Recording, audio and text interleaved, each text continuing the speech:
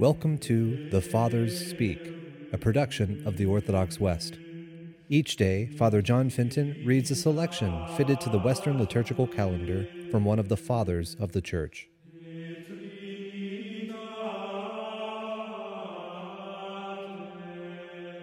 On this Holy Monday, let us listen to a portion of a sermon by our Father among the Saints, Augustine.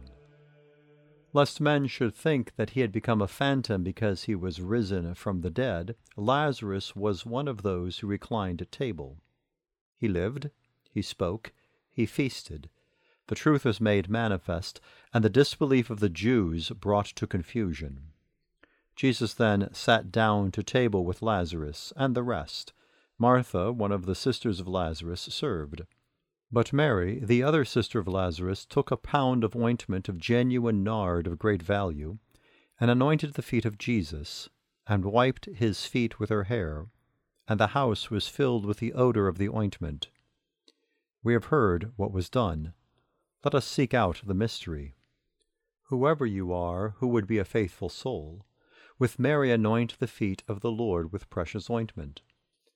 That ointment signified justice, and therefore it was of the weight of a pound. It was moreover ointment of genuine nard of great value. That it is called pisticum, we might understand as referring to some place from which this costly ointment came. But this does not exhaust its possible meanings, and it harmonizes well with a sacramental symbol. The Greek pistis is called in Latin fides, in English faith. Whoever will do justice must know that the just man lives by faith. Anoint the feet of Jesus. By a good life follow the footsteps of the Lord. Wipe them with your hair. What you have in superfluity give to the poor, and you have wiped the feet of the Lord. For the hair of the body seems to be a superfluity. Here is something for you to do with your superfluous goods.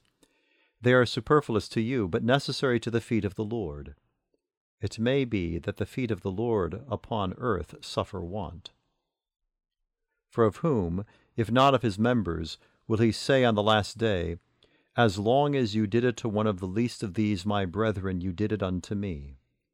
You spent your superfluous riches, but you rendered a service to my feet. And the house was filled with the odor, the world was filled with the good fame, for good odor signifies good fame. Those who live evil lives and are called Christians do an injury to Christ. Of such it is said that through them the name of the Lord is blasphemed. If through such as these the name of God is blasphemed, through good men the name of the Lord is praised. Listen to the Apostle.